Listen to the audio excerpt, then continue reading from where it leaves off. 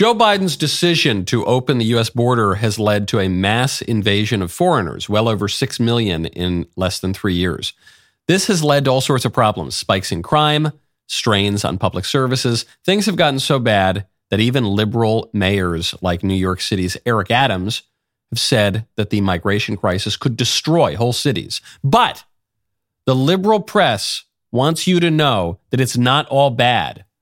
Take this Boston woman, for example, who is so fond of illegal immigration that she's even invited some illegal aliens into her home. It's been an emotional few weeks for Wildande Joseph and her husband. First, sleeping on the floor at Logan Airport, then in Children's Hospital with their 2-year-old daughter who got very sick. Me siento mal. Es muy difícil este tiempo. She felt bad, as any mother would. Now things are looking much brighter as they've been welcomed into Lisa Hillenbrand's Brookline apartment. Tu niña es muy alegre ahora. Sí, muy alegre. Cuando se levanta en la mañana, se dice, "Ay, Lisa." Oh. She says her daughter is very happy. When she wakes up in the morning, she says, "Hi, Lisa," and everyone starts the day smiling. It's a delight, and it's really fun having them. What I realized is there's so much prejudice against refugees, mostly because people don't know them. Lisa says she feels like she has her own personal chef, as Wildande loves cooking. No, hold on.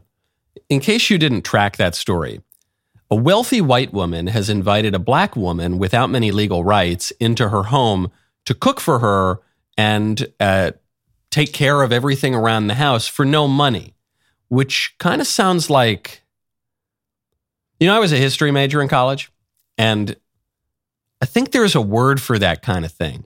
When wealthy white people give poor black people housing and food in exchange for domestic labor with few, if any, legal protections, I'm sure the word will come to me. I'm Michael Knowles. This is The Michael Knowles Show.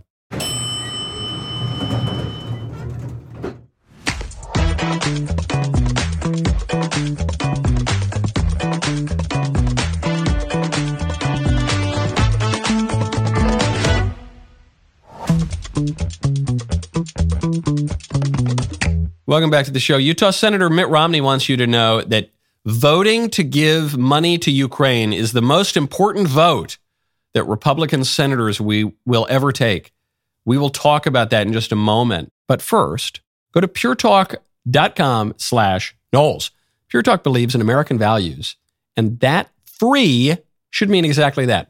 When you switch to Pure Talk today, you will get a free Samsung 5G smartphone that's built to last with a rugged screen, quick charging battery, and top-tier data security.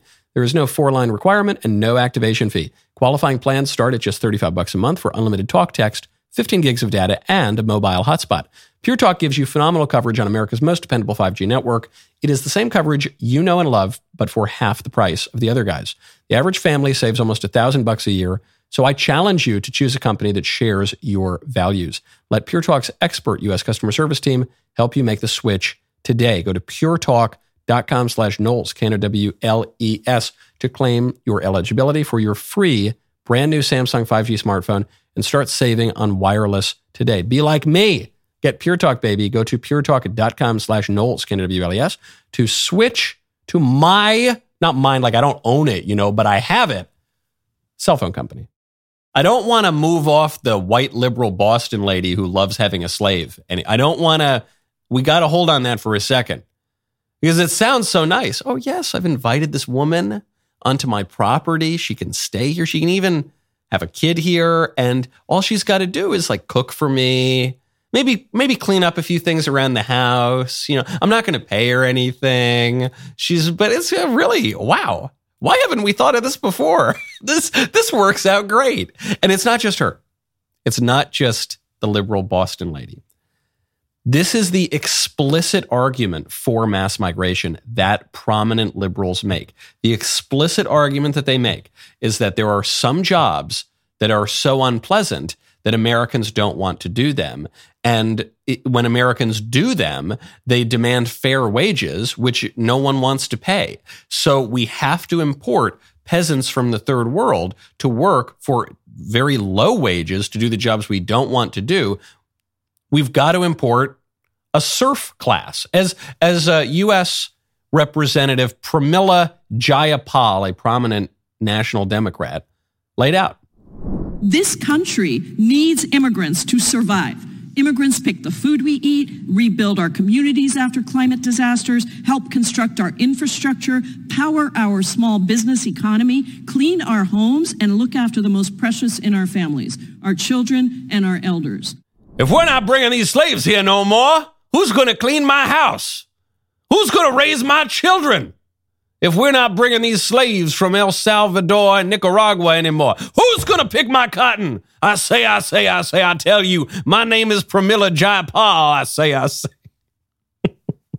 She doesn't know. They don't know. They don't realize. They don't think about it very much. But that's exactly the argument that they're making. That's certainly the argument that the Chamber of Commerce has made, that the more establishment side of the GOP has made. You read it on the Wall Street Journal editorial pages. We need mass migration so that we get a steady supply of cheap labor. Now, you might say, well, Michael, they're not like slaves. It's not like, I guess in the case of this Boston lady, the people actually are just living in her home and they get food and shelter and they work for it. But when we're talking about mass migration, no. It's not exactly slavery, right? Because the people who are importing these peasants from the third world are not even giving them housing and shelter and food. You're right. They're paying them very, very low wages, and there's always the threat that they could be deported, and it's usually outside of the legal system of commerce. It's usually people getting paid under the table, not paying taxes on this kind of stuff. Yeah, you're right. In some ways, it's even worse because they don't even have the minimal protections that they could have had otherwise in a formalized system of this kind of exploitative servitude. Yeah, you're right. Yeah, not great. Not a really good argument, folks. Now, speaking of bad arguments from libs, California governor and would-be presidential candidate in 2024, Gavin Newsom, has just celebrated what he considers to be the most beautiful, greatest moment, greatest accomplishment of his political career. I will give it to you from Gavin Newsom in his own words. I think their undisputed masterpiece is Hip to Be Square. A song so catchy, most people probably don't listen to the lyrics. But they should, because it's not just about the pleasures of conformity and the importance of trends. It's also a personal statement about the band itself. Hey, Paul! So I think actually, I believe that was Patrick Bateman from American Psycho. I'm not sure. I sometimes confuse the two, but the clip that I wanted to play was Gavin Newsom talking about redefining marriage. Greatest memory, I kid you not, besides my own kids, was walking outside the front door here. And there was a little girl. It was rare I went out during the middle of all these weddings. And this little girl's tugging at me. I look down. And she goes, and she looks at me, and she goes, "Thank you for giving me two mommies." To be part of that journey, journey for equality, but for affirmation, for an expansion of rights and liberties and freedom. That's what it's all about. The greatest memory that Gavin Newsom has is depriving a little girl of a father. That is more psycho than anything Patrick Bateman ever said in that movie. Maybe Gavin Newsom hasn't thought about this either. Probably he hasn't. He seems kind of glib as far as politicians go. He's saying, this girl came to me and said, "Thank you for giving me two mommies." Okay.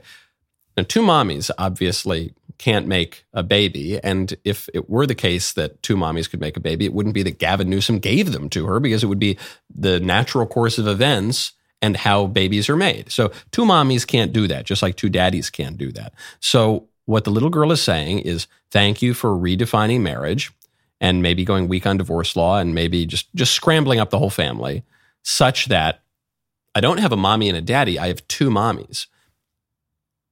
But you can't have two mommies. You can't totally scramble up the family without taking something away. And the thing that Gavin Newsom has taken away, the thing that the Democrats broadly have taken away, is the father or the mother. But they've taken away one of the two parents. And that's really awful. And I'm not surprised that a little kid would defend this sort of thing. Little kids, the children of divorce, the children who are the victims of the broader sexual revolution, they will do anything to defend their parents. They will do anything. This is how adults who disregard children and abuse children and neglect children, this is how they get away with saying, oh, children are resilient, because kids will do whatever they can to defend the adults in their lives. But this is really bad because little boys and girls need their fathers, and little boys and girls need their mothers too. Both men and women have something to contribute to raising children. Both men and women have something to contribute, period, to the human race. And they're not just totally interchangeable. And when you normalize this kind of disordered sexual behavior, and when you formalize it by rewriting the fundamental political unit, which is the family, you necessarily take one of those two things away. And what Gavin Newsom has taken away is a father from a little girl. And even almost more scandalous than that, now the society impels the little girl to say, and I'm really happy about it. Oh, I'm really happy my parents got divorced. I'm really happy that I've got two mommies. I'm really happy that our society no longer treats of sex and social relations in a normal, flourishing way. No, I'm really happy about it. I've read on the show before the private testimonies of people who say, I wish I had a dad.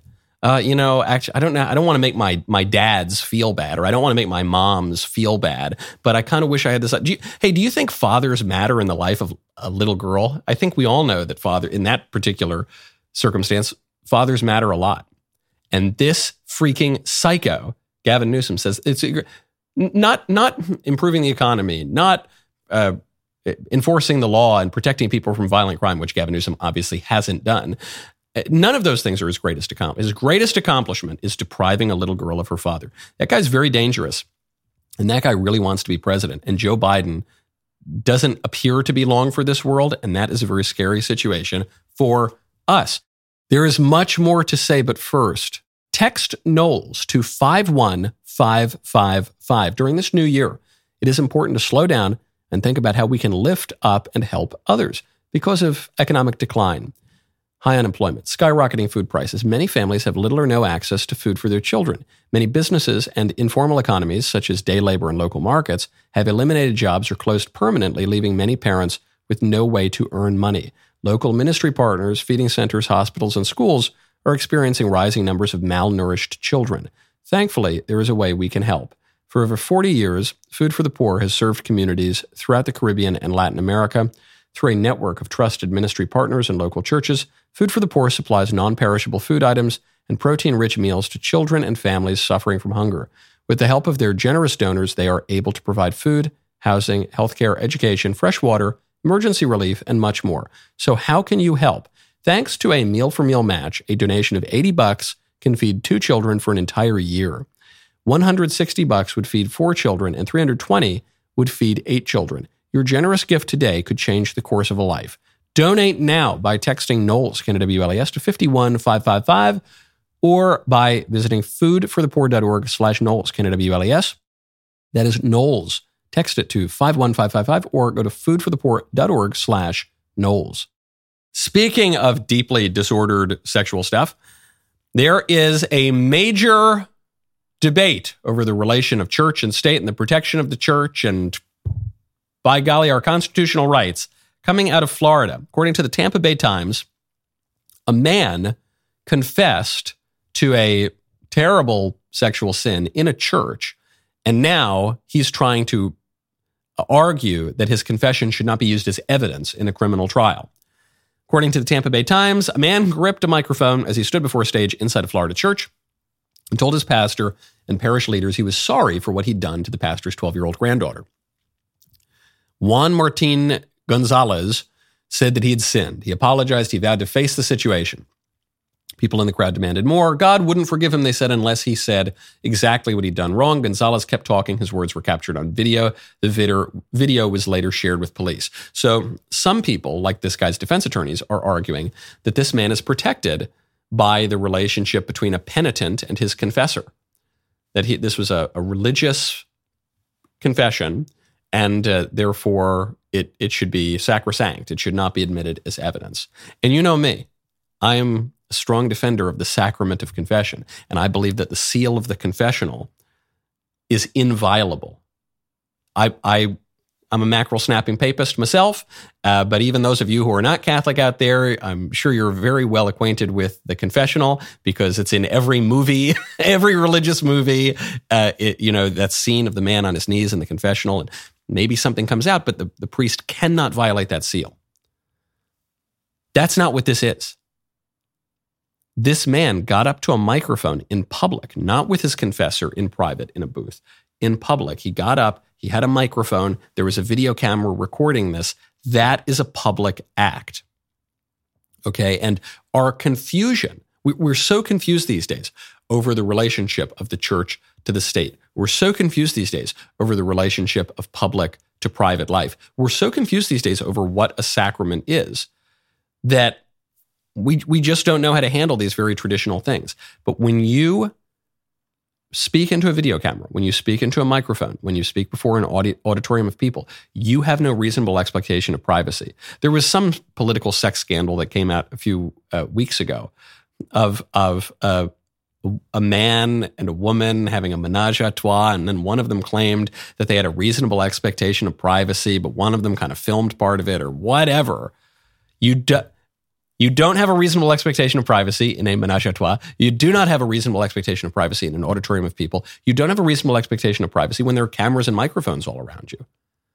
You do in the confessional, when you're there at the meeting of the physical and the metaphysical, when you're there speaking to a priest who's acting in the person of Christ, but you're really confessing your sins to God, and his visible representative on earth is there. You don't have it in public life. And as we're now under constant surveillance everywhere, and there are cameras and microphones, this is the sort of issue that is going to creep up more and more and more. Now, speaking of criminal proceedings, some news broke last night while we were on Daily Wire Backstage, which is that the Secretary of Homeland Security, Alejandro Mayorkas, is now the second cabinet secretary in history to be impeached. The House of Representatives did it.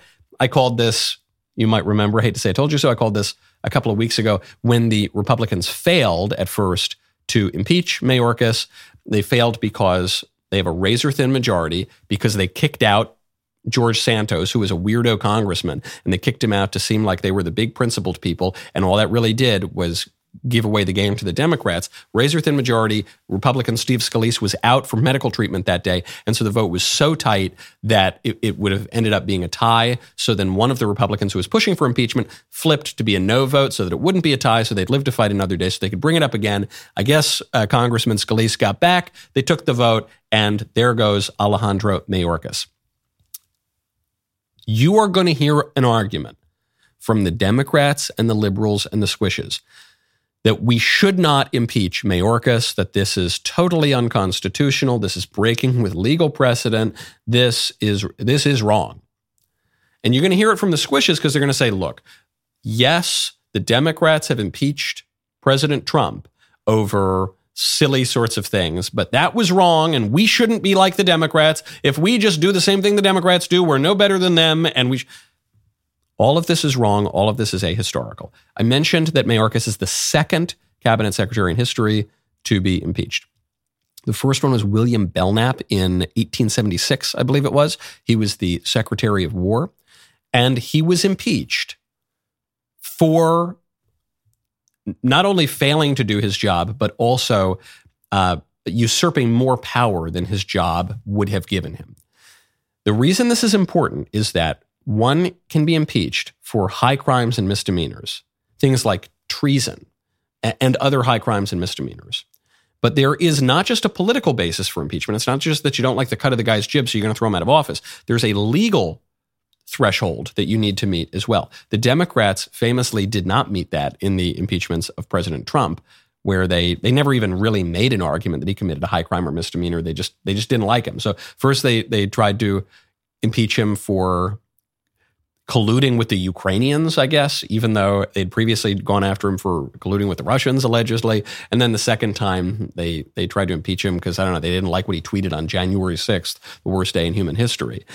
Totally ridiculous. But in this case, there is precedent, because the reason that Secretary of War William Belknap was impeached in 1876 was for behaving in a manner grossly incompatible with his proper functions and purpose of his office. So in 1876, included among the charges was that he disregarded his duty as Secretary of War. That is a kind of maladministration. And then when the House Judiciary Committee outlined this in 1974, they explicitly said impeachment is proper when an official exceeds the powers of his office, behaves in a manner grossly incompatible with the proper functions and purpose of his office, and employs the purpose of his office for an improper purpose. As the Heritage Foundation has pointed out, Alejandro Mayorkas has done all three of those things. That's according to the proper definition and proper basis of impeachment from the House of Representatives in 1974, which means it was a Democrat House of Representatives at that time. And it's in keeping with the precedent that we had for impeaching cabinet secretaries going back over a century and a half, okay? I think, or just about a century and a half. I think we're good. The impeachment of Mayorkas is justified. Historically, legally, I think you could say persuasively, and politically, because the Democrats do this to us. They did it twice to the last president. Surely we can do it here to Mayorkas. But if Mayorkas is impeached, then this necessarily leads one to conclude that Biden should be impeached as well, because Mayorkas is enforcing the Biden policy. Period. So this is a nice little win for the House. It's not going to go anywhere because the Senate's not going to convict him because we don't have enough Republican senators. Decent enough win in the House. Now they should go on and impeach Joe Biden. There is much more to say, but first, go to hallow.com/Knowles. As many of you know, our good friends over at Hallow had a commercial in the big game this past weekend. There is something special about taking a moment to remember what truly matters in life and preparing for this season of Lent. Lent is the 40 days leading up to Easter, which starts today. Lent is a time of intense prayer, fasting, and giving. This year, Hallow's annual Pray 40 Challenge focuses on surrender and includes meditations on the powerful book He Leadeth Me, a story about a priest who became a prisoner and slave in the Soviet Union during the Cold War. His story is one of ultimate surrender and how we are called to offer up our own worries, anxieties, problems, and lives to God. There will also be Lent music, Lent-specific Bible stories, and other Lenten prayers, such as the 7 Last Words of Christ with Jim Caviezel. So what are you waiting for? Join Hallow's Prayer 40 Challenge today. Download the Hallow app, hallow.com/Knowles, KNWLES, for an exclusive 3-month free trial of more than 6,000 prayers and meditations. That is hallow.com/Knowles, KNWLES. Folks, Mardi Gras was yesterday. I hope you all got your beads. Actually, I hope you didn't get your beads, but I hope you had a nice muffaletta sandwich. I hope you had a nice fun day. Now it is Lent. Ash Wednesday is upon us. This is a period of abstention. This is a period of fasting. This is a period of penitence as we lead up to Easter. This is something the church has observed for 2,000 years. And if you want just a nice little touch to remind you of that in your home, you can now get the Smells and Bells candle from the Michael Knowles collection in the Daily Wire shop. That's right, baby. We had the Creme de la Creme candle sold like wildfire. We then had the pumpkin spice candle. That one sold out immediately. And then now we're elevating things. If you want your home to smell like a lovely church, get the Smells and Bells candle. I was debating naming it Potpourri. I thought that'd be kind of funny. But Smells and Bells is what we landed with. It's got this lovely little stained glass design on here. And it's a high-end candle. It's got a nice little like wooden wick there. And I don't know about you, but I love the smell of good incense in a church. And when I go over to my friend George Farmer's house, we're smoking cigars, he'll get a thurible going. He'll get some nice church incense. Well, anyway, you can make your own home smell like a lovely church today. The Smells and Bells candle, dailywire.com/shop. Perfect for the Lenten season. Get your candle today. Now, speaking of Congress, frustrating news out of New York yesterday. I mentioned that we kicked George Santos out of Congress for some reason, and you're going to be shocked to hear it. A Democrat won his seat in liberal New York. Who could have predicted this? Republicans had a razor-thin majority. We kicked out a Republican congressman because he's a weirdo, and he's legitimately a weirdo. He did weird sex stuff, and he pretended to be a different ethnicity, and he engaged in all sorts of financial deception and fraud. So he's a total weirdo. My only hesitation at the time from kicking him out is, Most of the Democrats have done all that stuff too. My only reason that I suggested perhaps we shouldn't kick this guy out is you're talking about weird sex stuff. That's the new threshold. Okay, you're going to have to kick out half of the Democrats in Congress at least. You're saying that now pretending to be a different ethnicity is basis for being expelled. Okay, well, how about we go to the upper chamber and talk to Senator Hiawatha, because she got her whole career on this kind of nonsense. And despite her high cheekbones and her recipe for pow wow chow, it turns out that she's not actually an Indian. So we're going to kick her out too? No, Democrats would never kick her out for that. And then financial deception and fraud? Are you kidding me? We'd have to shut down Washington, D.C. if that were the basis for expelling someone from the nation's capital. So, yeah, I think that's all terrible. I think that's really bad. But what's good for the goose is good for the gander. You're going to give up potentially a razor-thin Republican majority for what? To stand on the principles that no one applies? To just unilaterally disarm in a political battle? What are we electing you people for? I thought it was crazy at the time. Also because you were almost guaranteed to get a Democrat to replace him. The libs are going to now say, this is a referendum on Trump, and this is it, and the Republicans are going to lose in 2024 now. I don't know, maybe we'll lose in 2024, but it's not because of this seat. The guy who won was the guy who had the seat previously, Tom Suozzi. Tom Suozzi, I don't know how to properly pronounce, the proper Italian way is Suozzi, but I don't know how this Medigan pronounces it. He had the seat from 2017 to 2023, and then George Santos briefly occupied it, and then the guy took it back. Okay. Doesn't mean very much, I think, for the 2024 cycle, other than that the GOP was extremely stupid to kick Santos out. Because now you can't even impeach the worst DHS secretary in American history, a guy who's opened up the border and encouraged millions and millions of foreigners to invade our country. That's what it means. Good job. Great job, GOP. With Republicans like this, who needs Democrats? Now, speaking of the rhinos, speaking of Republicans screwing things up needlessly, Senator Mitt Romney just took to the Senate floor to explain the most important vote that Republican senators will ever take. Is it on the border? No. Is it on the economy? No. Is it on defending marriage and life? And no. It's on giving money to Ukraine, of course. The vote we will soon take to provide military weapons for Ukraine is the most important vote we will ever take as United States senators. You couldn't make it up. And he probably believes that. In Senator Romney's defense, he probably believes that. It's the most important vote ever. The American vassal state in Ukraine, this proxy war with Russia, that has no particularly strategic end in sight other than to kill as many Russians as possible. And if the cost of that is killing as many Ukrainians as possible, so be it. So that we can, expand NATO for some reason. And why are we expanding NATO? Because, I don't know, because we want to have an empire, but we don't want to have an empire, but we want to impose our values, but we don't like our real values. So we just basically want to spread pride flags to all the reaches of the earth. And because, I don't know, because kind of what we do. So vote to give more money without any strategic end in sight.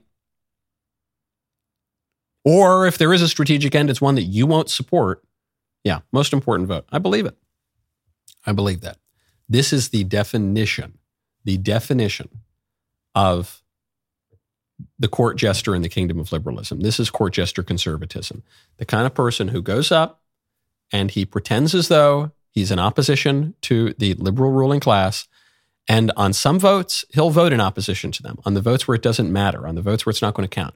But then when it really counts, when it really comes down to priority that the liberals care about, his job is to fold. And that's what he's doing. Even if it's not folding, even if he really believes this, his job is to show his true colors then and side with the liberals. This is why it was always so silly when the liberals would defend Liz Cheney. And they'd say, look, Liz Cheney, she's a Republican. She's a conservative. She votes with the conservatives 90+% of the time. You're going to tell me she's a liberal, Michael? She's a conservative. No. She votes with the conservatives when it doesn't matter. She votes with the conservatives when she's the 52nd surplus vote. She votes with the conservatives on issues where her vote's not going to matter because the issue's not going to go anywhere. But on the crucial issues, on the moments when we have to define the leader of the opposition as a traitor to his country and as an insurrectionist, when Nancy Pelosi needs a couple fake Republicans to sit on the January 6th committee, that's when you're going to see her true colors. on the votes that count, that's when you're going to see the true colors. That's when the court jester conservatives come out. Now, speaking of GOP senators who are just saying very strange things these days, Senator Kevin Cramer, against whom I have nothing. I don't know. I wasn't even really aware of this guy before. He might be a perfectly fine guy, but he's saying something that's very strange. He said, in response to Eric Schmidt, another Republican senator, he says, nearly every Republican senator under the age of 55 voted no on this America Last bill. 15 out of 17 elected since 2018 voted no. So he's saying this Ukraine bill, it's separating the boomer cons from the younger conservatives. And Senator Cramer, who would appear to be in the former category, he says, youthful naivete is bliss. The wisdom of age may save the West. Reagan may be dead, but his doctrine saved the world during less dangerous times than these. If the modern Marx, Putin for the youngsters, restores the USSR while we pretend it's not our problem, God help us, be free. Boy, I tend to side with the geriatrics on a lot of political matters. I'm not one of these who says, kick out all the old people and we need age limits on running for office. I think that's crazy. I do think that generally with age comes wisdom, but not always. First of all, if we're talking about the Reagan doctrine, it's true Reagan favored peace through strength, but he really did favor peace. Let's not forget when there was a major attack on American troops in Lebanon, the Beirut barracks bombings, what happened? Hundreds of American servicemen killed. What did Reagan do? Did he then go and send in the Marines and take over Lebanon, start a new war in the Middle East? Did he punch back 3 times as hard? No, he withdrew his troops from Lebanon. It's probably the smart thing to do. Ronald Reagan's foreign policy involved a lot more restraint than the so-called Reaganites today would have you believe. But the silliest phrase in this tweet is the notion that Vladimir Putin is the modern Marx. What? The modern Marx? Marx wasn't even Russian. Marx wasn't a political leader. Marx was a dirty, filthy weirdo, probably demonically obsessed, if not possessed, political philosopher living off his friend's purse in Germany. The modern Marx. To even say Vladimir Putin is a Marxist, I want to be as fair as I can to this view. Vladimir Putin does exhibit some Marxist traits, and actually one of them came out during the Tucker interview. There's, at least in one degree, Putin probably shares Marxist-Leninist views. Do you see God at work? Do you ever think to yourself, these are forces that are not human? No, to be honest, I don't think so. My opinion is that the development of the world community is in accordance with the inherent laws, and those laws are what they are. It's always been this way in the history of mankind.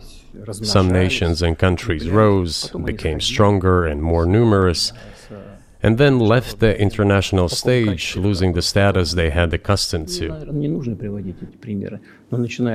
There's probably no need for me to give examples, but we could start with the Genghis Khan and horde conquerors, the Golden Horde, and then end with the Roman Empire. It seems that there has never been anything like the Roman Empire in the history of mankind. Nevertheless, the potential of the barbarians gradually grew, as did their population. Okay, the reason I say this is evidence of Putin's little bit of Marxism is he says, I reject the notion that God is sovereign. I reject seeing the hand of providence in the history of the world. He's accepting Marx's historical materialism. And he's saying, no, that is not really what happens. This is the people that rise and they fall. But even that, he's not talking about class struggle exactly. And then he gets to the point on Rome and he says, the Roman Empire, there's nothing like this ever in the history of the world, which is very true. And there's a very deeply Christian view about this. Dante writes about it a lot. The church fathers write about this, that in the fullness of time, you have the incarnation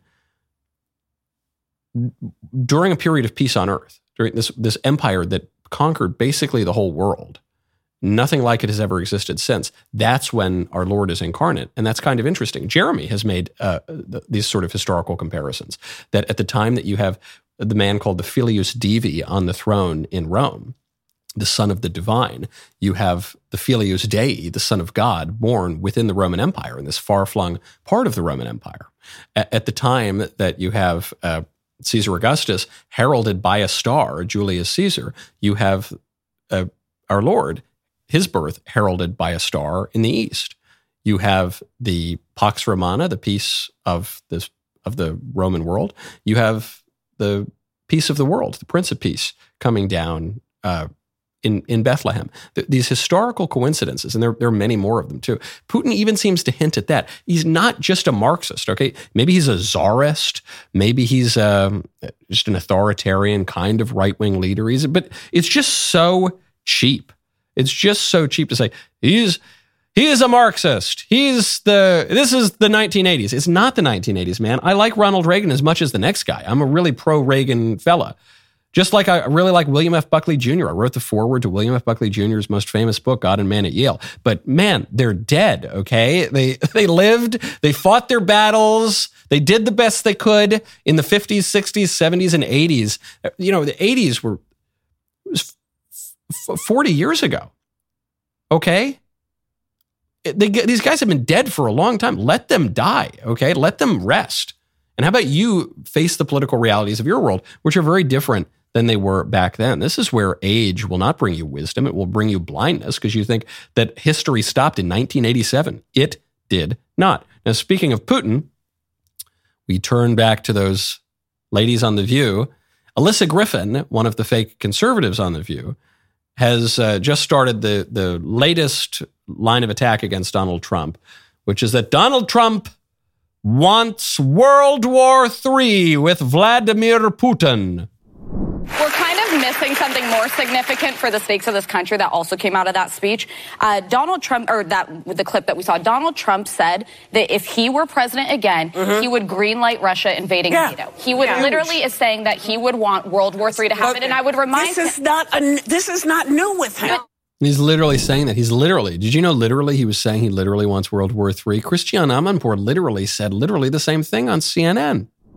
Honestly, Sarah, people are aghast. I mean, they view that kind of invitation, encouragement from the front runner of the United States for the Republican nomination to be, literally insane.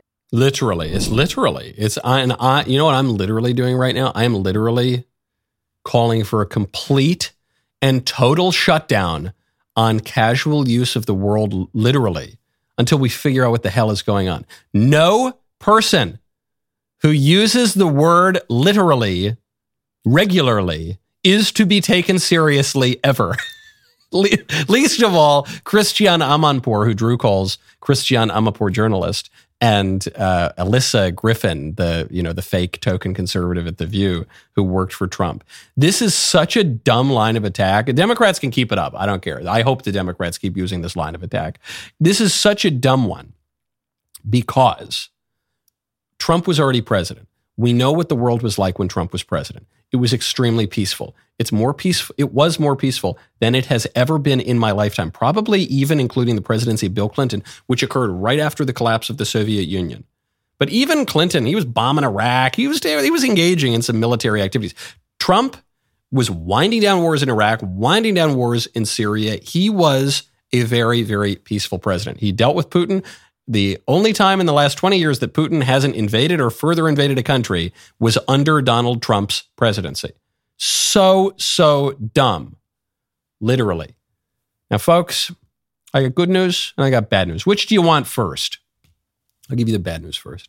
Most of the products in your bathroom have gone woke at this point. The good news is Jeremy's wants to help you wash off the woke with 15% off all of your essentials, along with Jeremy's skincare products. The facial cleanser and moisturizer are made with natural ingredients like aloe vera, bamboo charcoal, and hyaluronic acid, and Jeremy's leaves out toxic chemicals such as parabens, sulfates, and phthalates. I think that's how you pronounce that. Because How can you wash off toxic values if you're using toxic chemicals? Head on over to jeremy'srazors.com. Get your Jeremy's skincare for 15% off today, along with all of your other essentials. Speaking of essentials to get today, we were smoking Mayflower cigars last night, obviously on Daily Wire. And I know some of you ladies out there, you want to get the man in your life a nice, beautiful Valentine's present. Well, a little IOU with the pre-order slip of a delicious Mayflower cigar. Maybe that's just the trick. I don't know. My favorite comment yesterday is from Kemi GR 6297, who says, reminds me of the congressman who didn't drink water for 8 hours and they had him hooked up to all kinds of medical equipment. That's right. I assume you're referring to those decadent little fatties at Harvard who were protesting for Palestine liberation, and 30 of them decided to skip lunch. And so they didn't eat for 12 hours, which for many people is called, Tuesday. And then they enjoyed a sumptuous feast. Yes, there was that congressman. He went something like 8 hours without water, which I'm not bragging. I regularly do that. Like probably multiple days a week. I do that. But he was doing it for some dumb cause. And they had him hooked up to like an IV and all sorts of medical devices. And it was I agree. It was very, very silly. Speaking of The View is very angry. They've turned on one of the court jester conservatives, Chris Christie, because Chris Christie even though Christie hates Trump, even though Christie is a big rhino, Christie pointed out that Joe Biden, he's not the most attractive candidate. I like President Biden personally, always have. But, past the sell-by date. You know what? Oh, my goodness gracious. Yeah. First of all, what are you talking about? He kicked butt a couple of days ago. South Carolina. He did better than who did. Yeah. Okay? So it's not, nobody knows what's coming, but, you can't tell Democrats to get...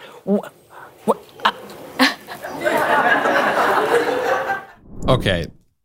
First of all, I know what you're going to say. You say, Michael, who cares what The View says? I know you don't care what The View says. I don't care what The View says. The only time I see The View is when it's clipped out on conservative sites. That's the only time you see The View is when I post it on my show or on my social media pages.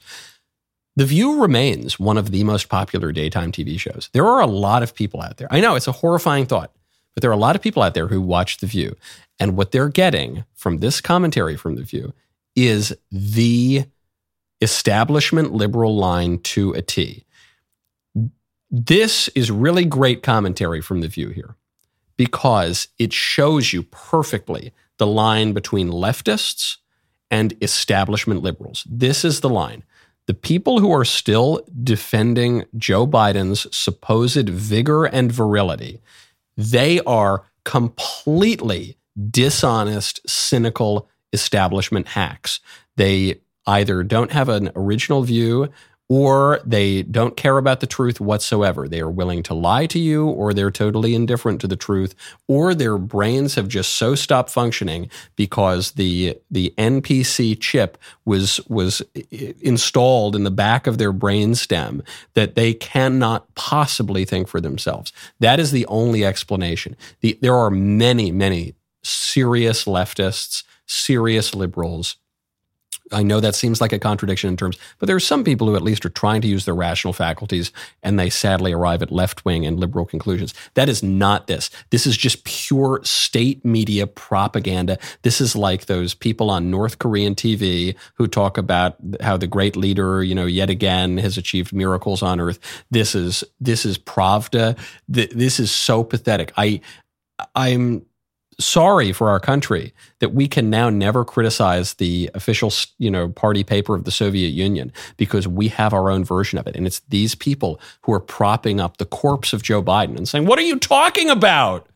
Oh, he's so virile. Great sun leader. He just ran a decathlon yesterday, Joe Biden. You saw him kick butt. It's just so sad. I thought that maybe Whoopi Goldberg had an independent view. She doesn't. And any of your friends and any of your relatives and any of your coworkers who are defending Biden's vigor and virility at this point, you can't even have a conversation with them.